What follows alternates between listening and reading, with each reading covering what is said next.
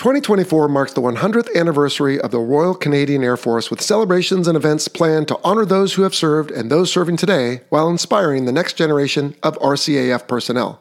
Visit rcaf2024arc.ca to learn about the RCAF's past and current fleet of more than 200 aircraft, plus the many planned activities including air shows, e-gaming tournaments, the RCAF Run, Canadian Tulip Festival, and STEM activities for youth.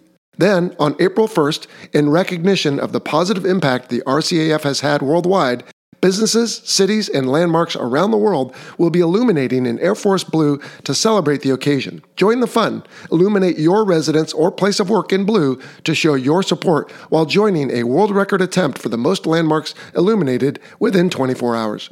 And when you do, share a picture on social media using hashtag RCAF2024, hashtag RCAF100, or hashtag Your Air Force. Again, RCAF2024arc.ca to learn more about the Royal Canadian Air Force Centennial. As I keep telling people, fighter pilots fit into a very narrow demographic of the general population. We're egotistical, we're overconfident, and we like each other because we're almost the same as each other. When I went to meet the guy who was to train me on the MiG-21, I walked into his hotel room and it was 9 o'clock in the morning, and he put a glass of Slivovitz in my hand and said, "Let's scull this." And I went, "Yep, you're a fighter pilot."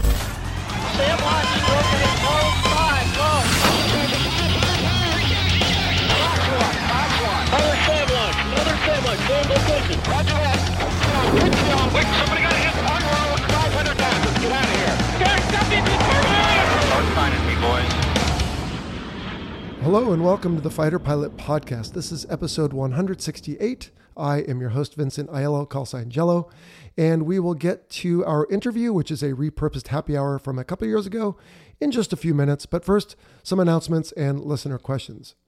Now, I am recording this on May 29th, 2023, which is Memorial Day. And if I sound a little somber, that is because I've spent most of the weekend reminding people not to wish anyone a happy Memorial Day, because this is the day that honors those who gave their lives while in the service of the U.S. military. And I personally knew 15 such individuals. I was certainly around for many more, but I could recall the names of 15, two of which perished right in front of me, actually. And so I used to wear that number on the back of my helmet as my own little tribute. And then this morning I went to a ceremony here in Coronado, where I live, that was full of pomp and circumstance and speeches and 21-gun salute and taps, and it was pretty memorable.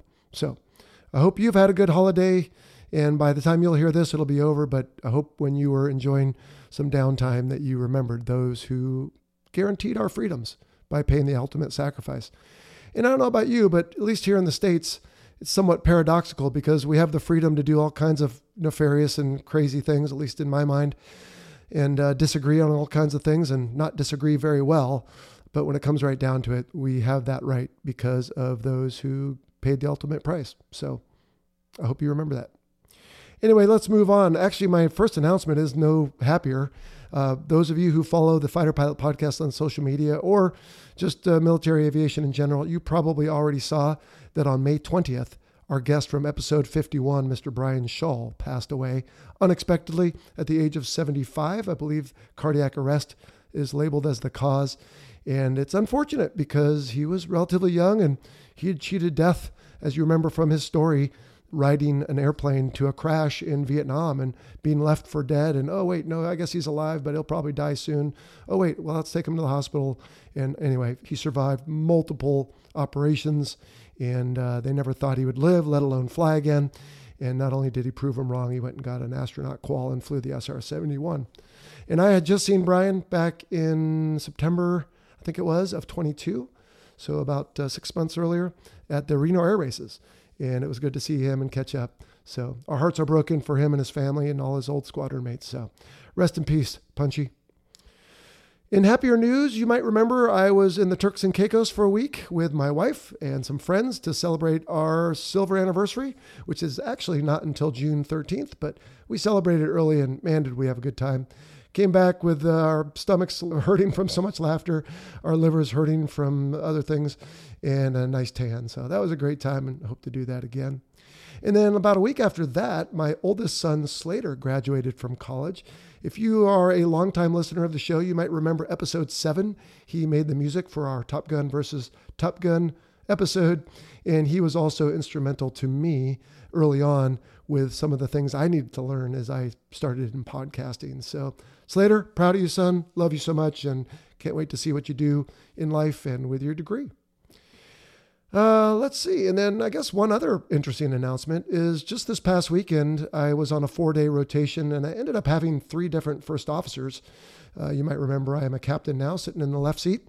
And the third one who sat down, he says, "Hey, you're the guy from the podcast. I listen." And so that was a first. It was kind of cool. I've had passengers say they listen. I even had a maintenance guy come up and check on something one time and recognize me. But Stephen, you were my first FO to say that, and it was great flying with you. So hope to bump into you again. He's based in LA like I am. So that's a good chance of that. All right, I have just one listener question, but then I have a listener feedback. I don't know where else to put this, but it was from a previous question. It's from Tim, who says, as I was listening to your show during my morning commute to NAS Whiting Field, a listener question came up about crews and how they are assigned and if they remain together. And most carrier platforms were discussed, but as a former P-8A Poseidon pilot, I just wanted to shed some light on the working of the MPRA community, which I think is Maritime Patrol and Reconnaissance Aircraft. So Tim, I hope I got that right. Anyway, continuing, Tim says, each VP squadron has 12 combat air crews, aka CACs, with 9 crew members on each, 3 pilots, 2 NFOs, 4 enlisted crew members or AWOs. Each squadron is home for 12 months before deploying again for 6 months. Crew lists are generally written anew when they return from deployment as people move on and check out, etc., and are tweaked continuously throughout the home cycle. But these crews train together for 12 months, turning red boxes green, which is just an expression for the computer-based training we often do, and completing advanced readiness programs and ORE before going out the door.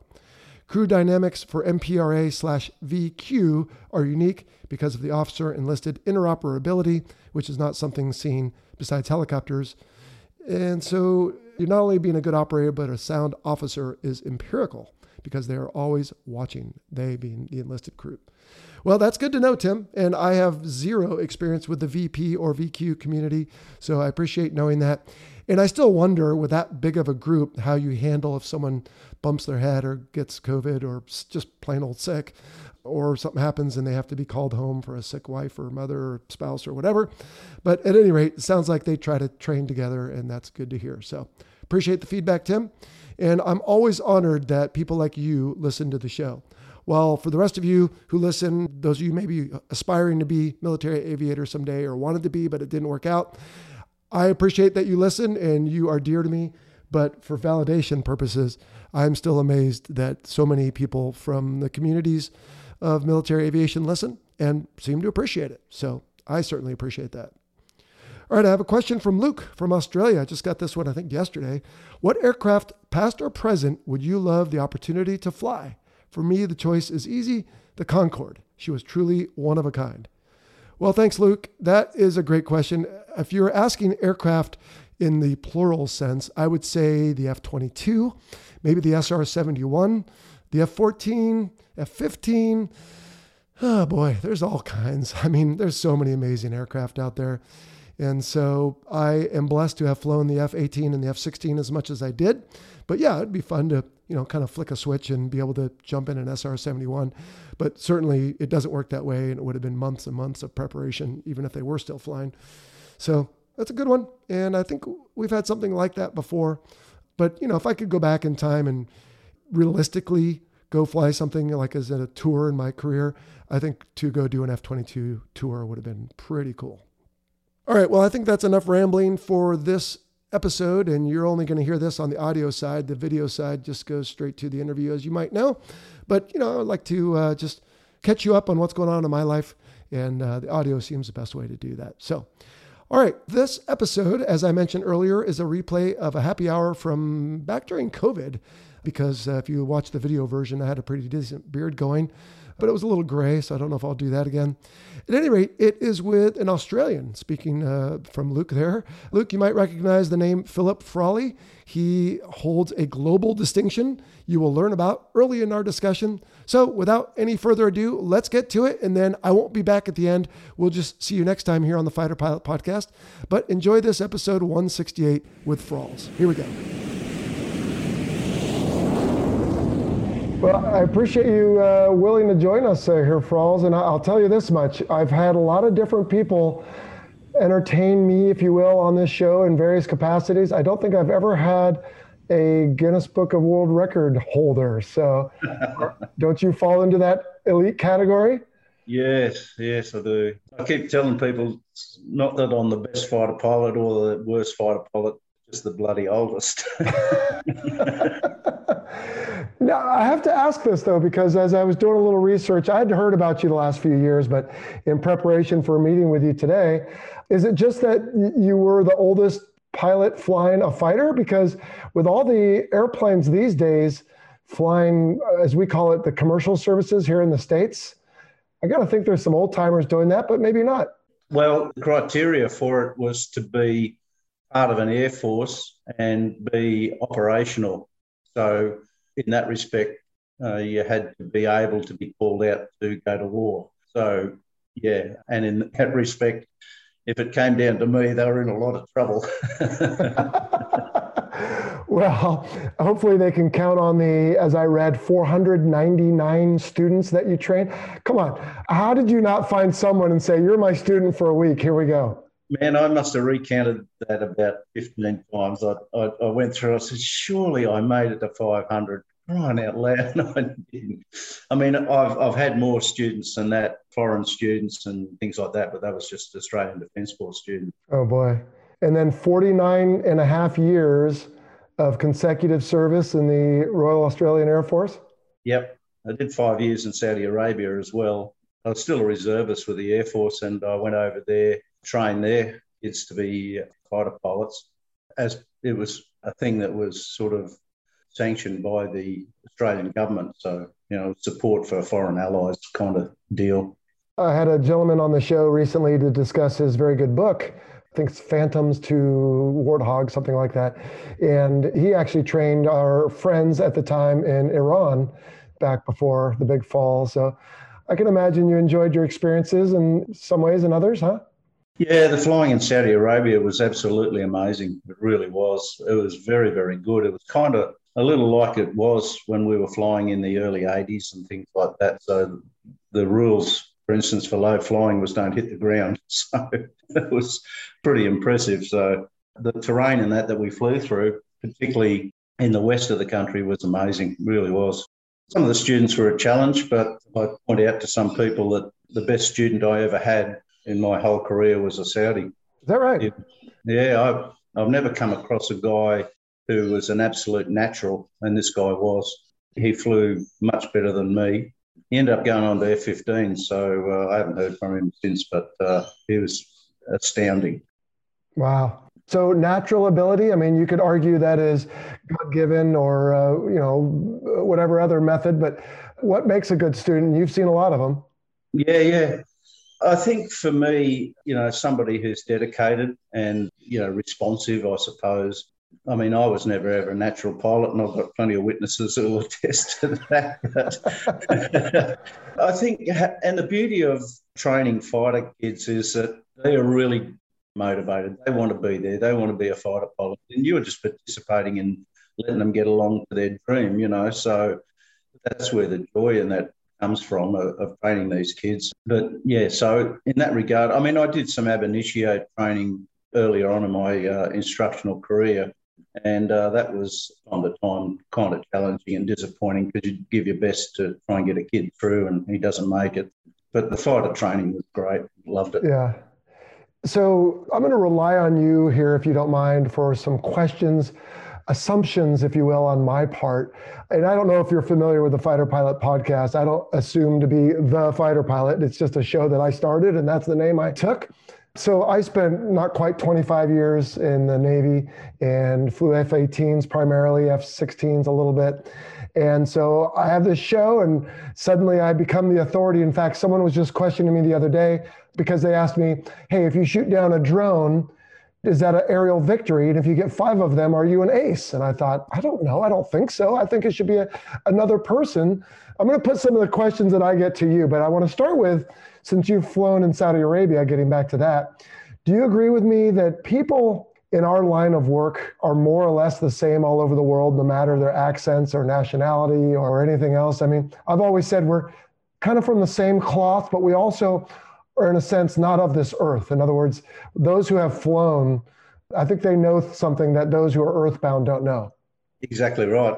We, as I keep telling people, fighter pilots fit into a very narrow demographic of the general population. We're egotistical, we're overconfident, and we like each other because we're almost the same as each other. And the best example I can have of that is when I went to meet the guy who was to train me on the MiG-21, I walked into his hotel room and it was 9 o'clock in the morning, and he was a Slovakian general, and he put a glass of Slivovitz in my hand and said, let's scull this. And I went, yep, you're a fighter pilot. He was, I was just intrigued to see what an Eastern Bloc trained fighter pilot would be like. And he was just like me, he really was. He was a wonderful man. I would say some of the things I tell people on my show is we don't suffer fools, because when you're in charge of a 30,000-pound airplane with bombs and fuel and weapons and speed and all those things, you have to be very put together. And so you can't handle or tolerate, I can't, anyone who really doesn't have the ability to do that. Either do it or don't, but don't dilly-dally, I'm exactly like that. Something needs to be done, we do it now. We don't muck around, we do it, and we do it to the best of our ability so that nobody has any cause to question us, Also, I for one, I can't stand not being on time, because I'm just so used to doing that in our career. If you're expected to be somewhere, you're there. And so there's an element to that. The way I see it, if I'm 15 minutes early, I'm 10 minutes late. Now, and help me out with, again, the question that I suddenly became the expert on, which I didn't want to be. When you go out in a fighter plane, you can employ ordnance on ground targets, air targets, et cetera. So if you blow up a tank, if you blow up 5 tanks, that doesn't make you anything special.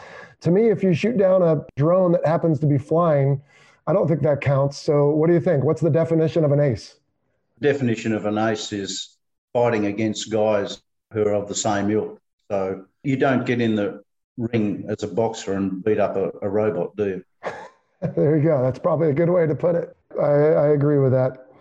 And then just getting back to the students, have you had some, I assume you have over your years, who maybe didn't either end up in the airplane they wanted, or maybe washed out, or went somewhere else, and how they handled that as part of the character of their being? Did you ever have to counsel people on that? Oh, yeah, all the time. I mean, when I was the commanding officer of the training squadron many years ago, it was one of my duties is to tell a kid that his dream bubble had just burst and he wouldn't be staying on with us. And that's a pretty difficult thing to do. I might point out that it happened to me. So I came off my pilot training. I went to Mirages initially and got washed out, and then I went to C-130s for 5 years and then came back. So I was determined I was going to be a fighter pilot some way or another, and I managed to do it. Well, you did it for, if I read correctly, 49.5 years. Again, so close. They wouldn't keep you for another 6 months? It was my decision. It just got to the point because the F-35 was coming into service, and the F-18, as it was coming to the end of its service, was incredibly much more capable than when I flew it. I'm an instructor instructing on tactics that I've never used. So it just got to the point where I went, you know what, this is like a reality show. It's not real, and so, I just thought I'd just bow out. You see footballers and people like that who go, you know what, I know it's time. And, it would have been nice to do 50 years, but that wasn't the point. The point was, am I going to be useful? Right. And I just decided I wasn't going to be. Another question I want to ask you is, I feel like the demographics of fighter pilots have changed. Now, I don't know very much about Australian fighter pilots, although I assume they're fairly similar. But if you look at the American culture in the 70s and 80s, you had the F4 and F-14, somewhat very macho, but not maybe very cerebral type of fighter pilot. And I don't mean to categorize, but bear with me. Today, I feel like they're much more analytical, much more able to think in 3 dimensions and quickly. I wonder what your experience has been, again, with your half a century almost of flying experience. How have you seen the demographic of a fighter pilot change? It's changed markedly. Like you say, in the early days when I was training these kids, they were just like me. They were aggressive and good hands and feet men, whereas these days the kids are good computer game, and that's where the jet is these days. The Hawk that I was training on had an F-18 cockpit in it, and they picked up on the logic really, really quickly, whereas our old timers like me, it took a little while to get on top of all of that sort of stuff. But and I did fly the F-35 simulator for about half an hour, and that was just incredible. And I went, yep, I've got no idea. I'm out. Yeah, that's right. Thanks. Here's your money. Yeah, that's right. Yeah. Well, I don't think anyone can accuse you of shirking your duties or otherwise. You certainly have amazing experiences. So I wonder, I'm sure you have them readily at hand, but the articles I read, you weren't quite all the way done. So give us the final total numbers. I read over 10,000 flight hours and so many in fighters. Yeah. I just clicked over 10,000 hours just before I retired, and 6,000 of that was on fighter aeroplanes. Admittedly, a lot of that was the last one, the Hawk 127, which I had 2.5 or something thousand hours on. But yeah. Takeoffs and landings equal? Yeah. The only time I ever parachuted, I was pushed out of the back of a transport aeroplane against my will. But I mean, for a lot of 6,000 hours in ejection seats, that's actually pretty impressive. How about single engine aircraft? Probably a lot of it or most of it? Yeah. Well, I flew the Mirage for 5 years. That was single engine, and the Hawk, naturally enough, is a single engine airplane. So, yeah, the Mirage was a real manly airplane, that's for sure. Which Mirage? And, Mirage 3.0. It was a very manly airplane. We lost a lot of them. Most of that, except for on the Hornet, was single engine. Wow. So I don't know if we want to go through and list all the aircraft you've flown, and you can certainly do that if you want. But my question at the end is going to be, imagining if you were current now, and maybe you are, that's a question to itself, but you could walk out to any one of them and kind of program yourself to be prepared to go fly it. So, obviously you have to do the exams and prepare yourself. But if there was one of those that you could go jump in, Frawls, what would it be? MiG-21. MiG-21, really? Yeah. Why so? I was just really, really impressed with its reliability, with the systems that it had in it, having flown the Mirage. The MiG-21, the systems were so simple, so incredibly effective. In the Mirage, for instance, when you went supersonic, it had a flight controls computer. It was analog, but that flight controls computer prevented you using the elevons too much when you were supersonic. So it, drove the hydraulic jacks to a certain position and stuff like that to prevent all of that going on. In the MiG-21, it was a rack and pinion and just moved along the rack as you got faster and faster. It's unbelievable, and it had a panic button. On the top of the stick, there's a white button. You get into an unusual attitude, you just press the button, the autopilot will re-erect the airplane. Yeah. You weren't allowed to use it below 3,000 metres, so obviously it took a while for it to take effect. But it was just a great aeroplane, having symmetrical aerofoil.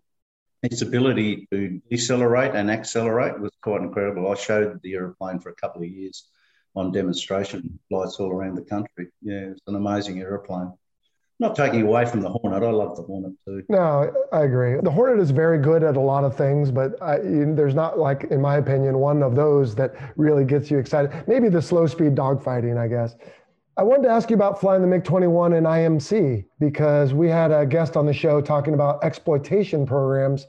Brian McCoy, I believe was his name. And he said that they weren't allowed when they flew them here near Vegas to go into the clouds because the attitude reference was, I guess, backwards from what we are used to. Yeah, really strange. Well, the MiG-15, I flew that for a little while, and the attitude indicator had brown at the top and blue at the bottom.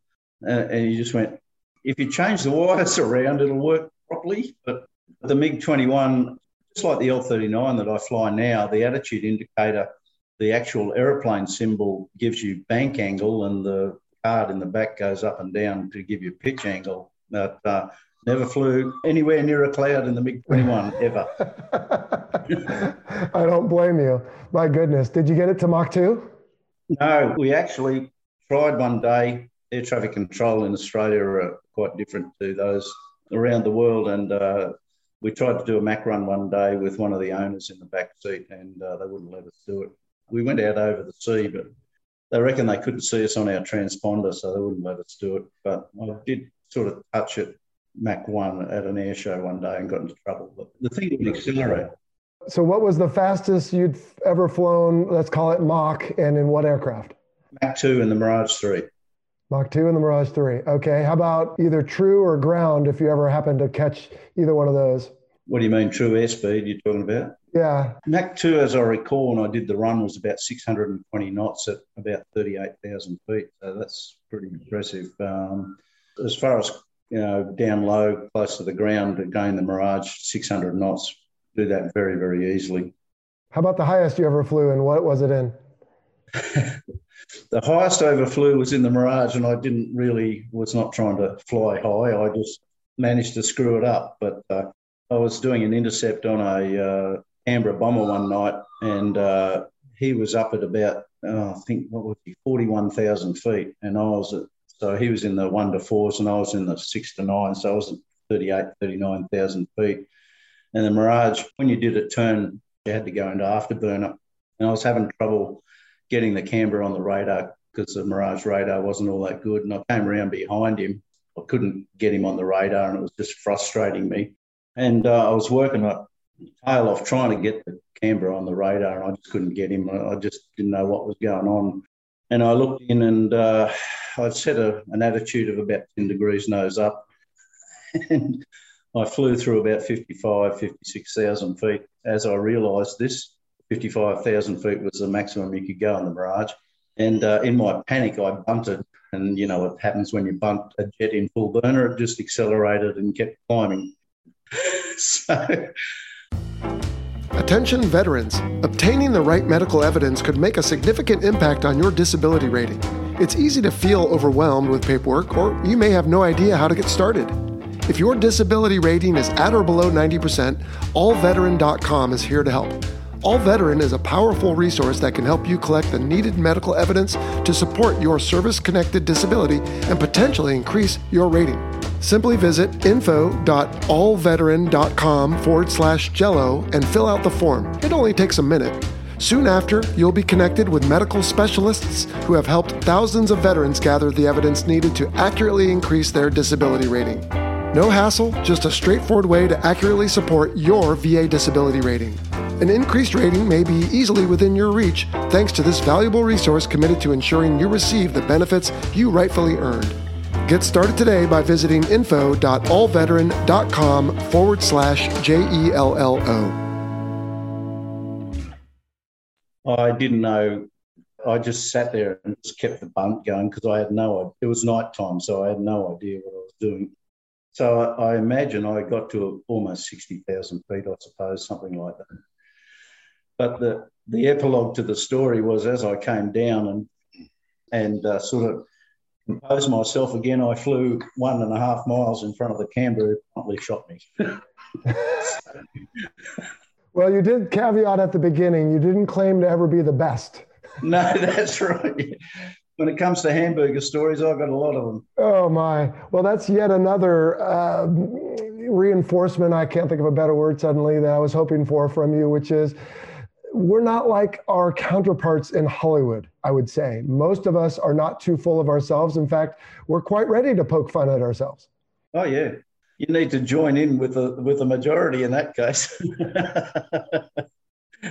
You know what it's like being in a crew room or being in a bar. You know, you just make one slip up and you're going to wear that for weeks on end. You know. Yeah. We've all done that. All right. Another question I want to ask you is: did you ever have a parent who was a student at one point, and then a son or daughter? I had a stepfather who was on pilot's course during World War II, very late in the piece, and the war ended and he got demobbed. So that's pretty much where I got my interest in flying, although I seem to recall that I had it anyway. And I have two sons, and neither of them are in the least bit interested. So That's because it's been too available their whole lives, right? yeah, overexposure is what it is. I mean, when that damn movie Top Gun came out, my eldest boy decided, I think I'll be a fighter pilot. I said, mate, that's not the motivation. Just because you saw it in a movie, it doesn't work like that, you know. Yeah, right. Let me rephrase my question, Frawls. Did you ever have a student of yours, a flight student, who then you had that person's son or daughter later? No, did not. I had peers whose sons came through, but I hadn't trained them. So that was my peers, yeah. No, it's fun. You're a bit of a unicorn, so I'm just exploring the dance floor here, if you will, to see what you have and haven't done. I mean, for heaven's sakes, you've been in the Royal Air Force for half of its existence. Doesn't it turn 100 here soon? Yeah, 100 years on the 31st of March, yeah.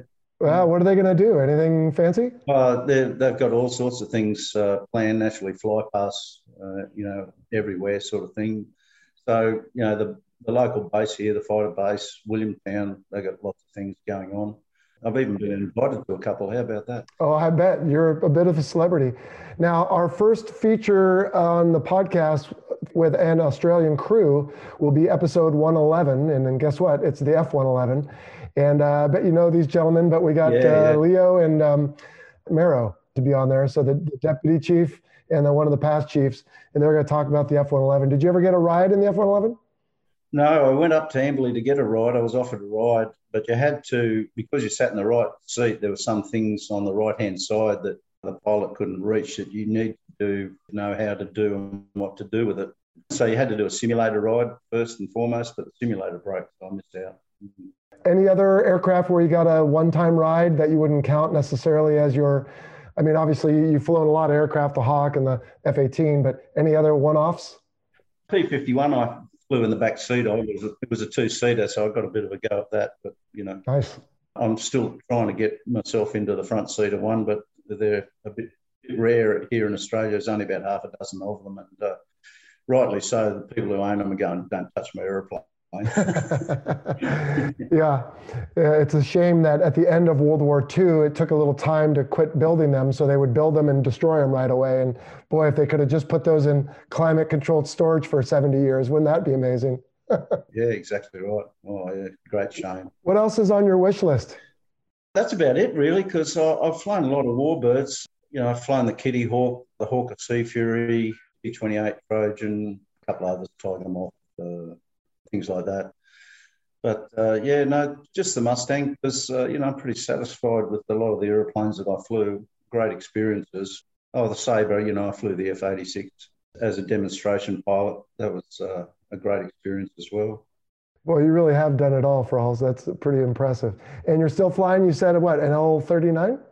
Yeah, fly the L-39. Got a little, well, I don't own it, but a friend of mine's got a company here and we just do adventure flights with it. So I get to go flying every third or fourth weekend, just go up and do 4 or 5 trips in it. A nice, easy little aeroplane to fly. Like any jet, it'll still bite you if you're not paying attention. But of course. I remember when I was in flight school, I forget what base it was, but they had a flying club.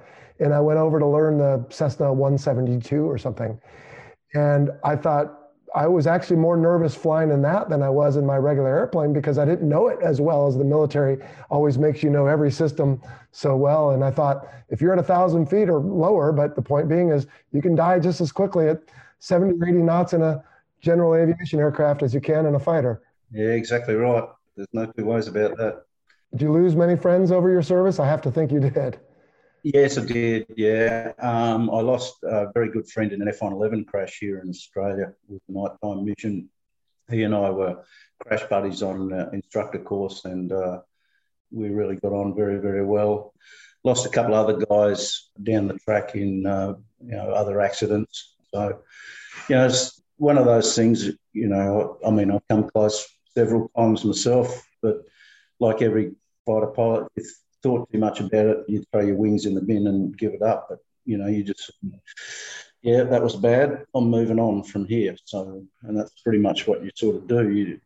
I guess it's part of your training, isn't it? You do all this emergency handling and stuff like that, and those things that happen in life, which you automatically sort of treat as an emergency. You just go, yep, that was really, really bad. I'm really sad about that, but I'm moving on. Well, you have to. If you're going to let it bother you, like you said, you're not going to be able to continue to be effective.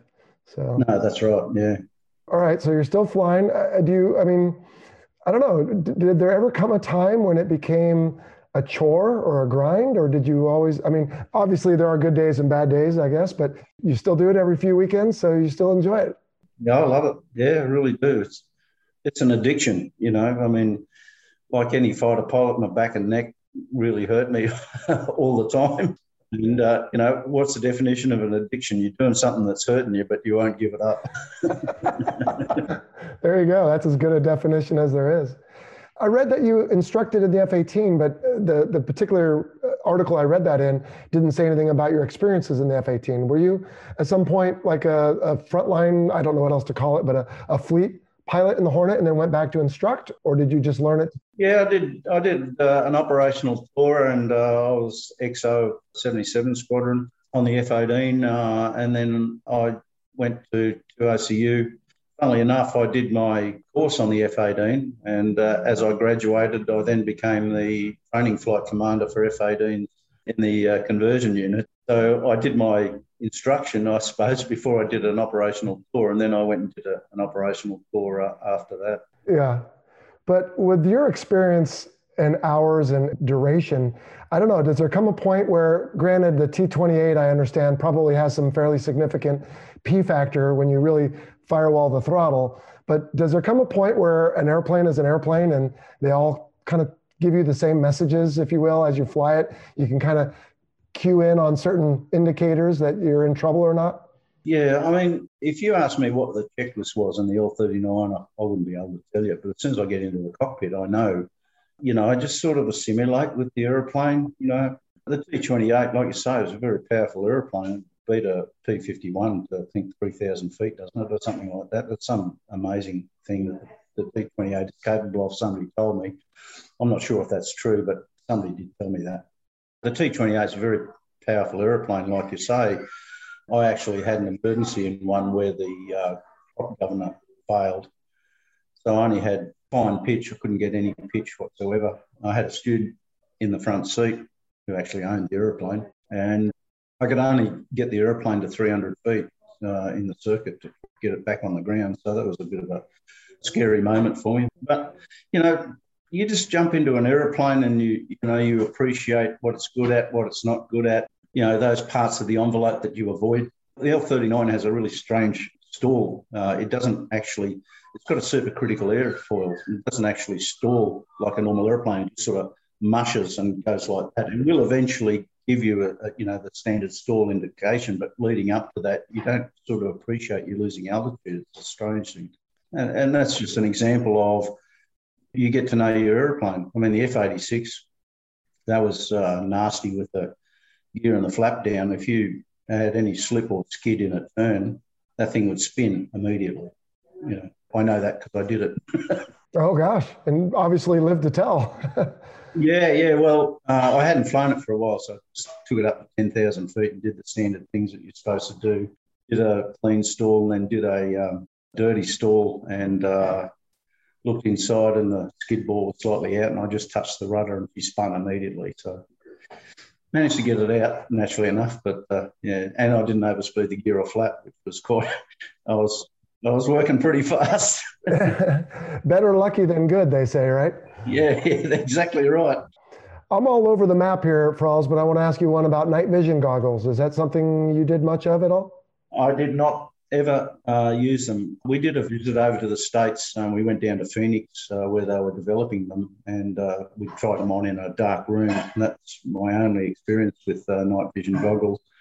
Funnily enough, a lot of the guys on the fighters these days, they don't like going night flying unless they've got goggles. And I'm going, Jesus, mate. I spent a lot of my life at night, being scared and flying formation on other guys and, all of this sort of stuff. And you're complaining because you can't have a pair of goggles to go night flying. Forget about it. I would put myself in the latter camp because once you have them, you know how nice they are. Oh, yeah. The only bummer is you have to keep scanning to build the picture because you're looking through the little optics. Yeah, well, I scared myself a lot of times night flying and that, and you just go back to it and just go, well, that's part of life, you just got to keep going. You don't tell that in the bar after night flying, but Oh boy. So one thing I don't know real well about the Royal Australian Air Force is there, I think like in the British services, you can go like one path and basically stay flying, or you can go another path and work your way up the ladder, if you will. Is that true where you are? Is that how you stayed flying the whole time? yes, it is. Yes. After I became, after I was the CEO of a squadron, I just decided that I didn't want to become a guy behind a desk sort of thing. And, I wasn't really academically brilliant by any stretch of the imagination. And again, I have witnesses who will say my staff work wasn't all that brilliant. So, Maybe on purpose. yeah. But, so what I did is I joined the reserves at the end of my flying career. And then I went to Saudi for 5 years and came back and stayed in the reserves. A lot of my contemporaries and some of my students became very high up in our Air Force. But, they ended up retiring with, 4,500 hours flying, whereas, I just kept on going. Are you at a point in your life where you don't need to worry about other work? Are you fully retired, or are you doing some consulting, or what else are you doing? Okay, well, I am the crew chief for the World Water Speed Record Challenge, Warby Motorsport. They have a jet-powered boat, and so I run all the team and the crew and everything like that, and advise Dave Warby, who's going for the record, how to go about things, do the programming, etc., etc. So that keeps me busy. In fact, I'm going over to work on the boat just after this. So we've had the boat up to 250 mile an hour so far. Wow. Yeah, we're looking to do 350. Wow. And I'm also secretary of our local and services league, so Veterans League. So yeah, that keeps me on my toes. But I'm also, like most fighter pilots, I'm a car guy, so I like tinkering with cars. Oh, yes. So that keeps me busy as well. Yeah, I'm sure. How about a book? I'll go back to my staff work. First, yeah. Well, you don't seem one to want to self-aggrandize, but there could be some very interesting anecdotes that you have from your extensive experience that could be valuable to people. Yeah. I've written some blogs on that on my website. One is, so you want to become a RAF pilot and how to go about that sort of thing. So the problem is, too, at my age, I can't remember a lot of stuff. So, so you run the risk of going, I'm pretty sure that's what had happened. Let's put that down on paper. And somebody comes back later on and says, I read your book. That's crap. That never happened. Oh, okay. Yeah. Well, our brains are fallible, let's say. At least mine certainly is. Like I said, I didn't write notes down because I thought I would just go wherever my imagination took me. But you've been a good sport, and I can see that you're trying to fight off this cold, so I don't want to keep it too long. But have you come up with any, axioms, if you will, or best practices, maybe is another way to put it, for the folks that do want to become flight students? And we talked at the beginning about the Saudi student who was very talented, but also put forth the effort and obviously listens and adapts the lessons you're telling. But I wonder if you have any, like I said, just sayings from your extensive experience, like, if you do this, then this will happen, or, anything. Yeah, most of the advice I give to my students is it's going to be bloody hard, but there's a light at the end of the tunnel, and you just need to make that light at the end of the tunnel bigger and bigger and bigger until you get out, sort of thing. There's lots of things that I've told students kind of escape me at the moment. There's the old memory going down the gurgler again. But I guess we talked about it before, I'd rather be lucky than good. So, there's no substitute for hard work, dedication, and really studying hard. And, that was the other thing that was becoming a bit of a grind for me towards the end of my career. Being an instructor, you turn up for work each day and you better be 105% as the absolute minimum. You have to look your best, you have to be your best, and your knowledge has to be exemplary. There's no point having a student ask you a question and you go, I don't know. And that's just destroys your credibility right then and there. So, and towards the end, getting into the books pretty much on a daily basis and making sure that your knowledge was up to the correct standard was really hard. But, the week after I retired, I sort of went through a bit of a withdrawal, and then I suddenly realised I'm not going to have an instructor rating test. I'm not going to have an instrument rating test. I'm not going to have a no-notice emergency test, no-notice emergency simulator, all these tests and evaluations that you do through your career, which you just go from time to time. But in our Air Force, we also had to do online campus for things like equity and diversity and fraud and all this sort of stuff. And you had to do it on a yearly basis, and there are exams on that. And towards the end, it was very, very tedious, it really was. I don't doubt that. Did you ever find it, though, somewhat, I don't know, frustrating, for lack of a better word, to see, I would think some student mistakes are very common and you would see them repeatedly? Oh, yes. The one that comes to mind is designating with bank on in a Hornet. That used to drive me nuts. Guy roll in and, have 20 degrees angle of bank and then designate and then roll out and go, where's it gone? Designate with bank on. Oh, geez. That was a really common mistake. And, in 1v1 tactics and that, getting too slow, pulling too hard and stalling the jet and stuff like that. They were very common things. Funnily enough, I found that female fighter pilots wouldn't do that as much. They tended to feel the aeroplane a bit better. And I was fortunate enough, the first two F-18 pilots that we managed to graduate, I was involved with their training, and they were really good kids, and they had a really good feel for the aeroplane.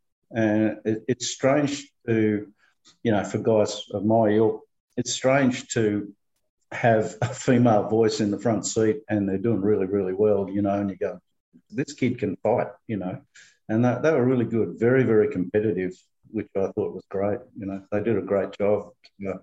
But I found the boys just a bit more mechanical initially, and you'd say, crying out loud, mate, feel the jet, it's talking to you, Well, they haven't learned the language yet. Yeah, that's right, There's a guy over there, pull for your life, and you just go, that didn't work, did it? More is better, some of us think. And I definitely fell into that trap early in my dogfighting experiences is, oh, he's over there, I'll just keep pulling. And I guess to a certain extent in the Hornet, you could get away with it a lot of the times, because the thing had was really, really slow.